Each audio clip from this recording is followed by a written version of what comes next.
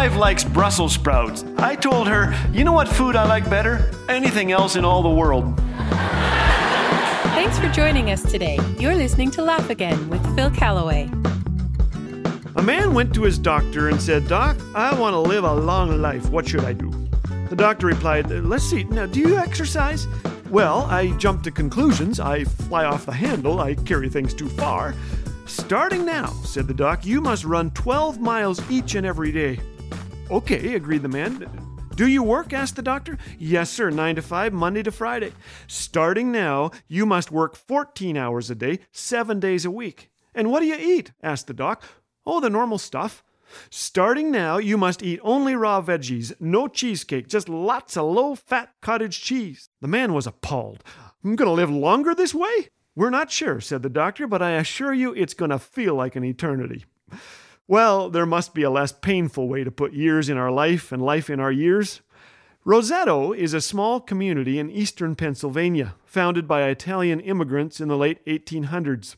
If you walked the streets of Roseto 100 years ago, you would have only heard Italian spoken.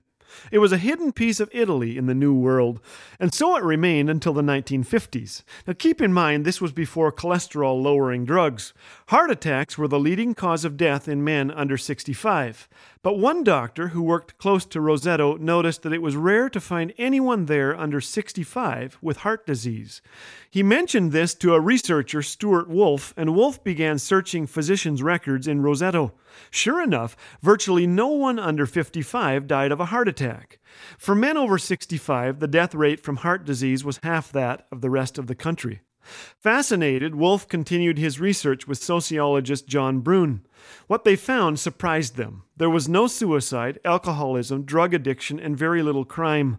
No one was on welfare. There were no peptic ulcers. Virtually the only cause of death was old age. Was it their diet? They found that the Rosetans' diet was high in cholesterol and sugar. They cooked with lard. Sugary sweets were eaten all year. They smoked heavily. Many were overweight. Was it genetics? They tracked down Rosetans living in other parts of the U.S. to see if they shared the same good health as their Pennsylvania cousins. They didn't. Was it location? The residents of the two neighboring towns had the same health problems as the rest of the U.S. Then they looked at Roseto itself, and they saw it. How the Rosetans loved visiting each other, stopping to chat on the street, cooking for each other in their backyards. How many homes had 3 generations living under one roof. They noted how much respect grandparents commanded. They saw the unifying effect of the church. They counted 22 civic organizations in a town of under 2,000. As Brune put it, you'd see 3 generational family meals, the people walking up and down the street, sitting on their porches, talking to each other. It was magical. Their secret to health and well-being wasn't broccoli or exercise or laying off the cheesecake. It was community. Could it really be that simple? Psalm 133 says, "Behold, how good and pleasant it is when brothers dwell in unity." Acts 4 describes a healthy congregation of believers, united as one. You know, researchers say you are 30 times as likely to laugh in a group than you are by yourself. Life and joy are found in relationship. Eternal life comes through a relationship with our Creator. So would you do something today? Lay aside those gizmos and gadgets and do one practical thing to celebrate the joy of relationships. Don't stop exercising or eating healthy food.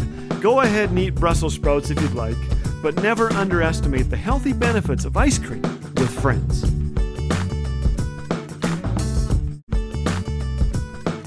Experience the clean family humor of Laugh Again with Phil Callaway 24/7 on Laugh Again TV. Available on YouTube anytime. Bite-sized videos guaranteed to make you laugh, think, and encourage your walk with Jesus. Just search Laugh Again on YouTube. And did you know that your likes, comments, and subscribes help get these encouraging messages in front of more eyes? So be sure to engage and help spread the word.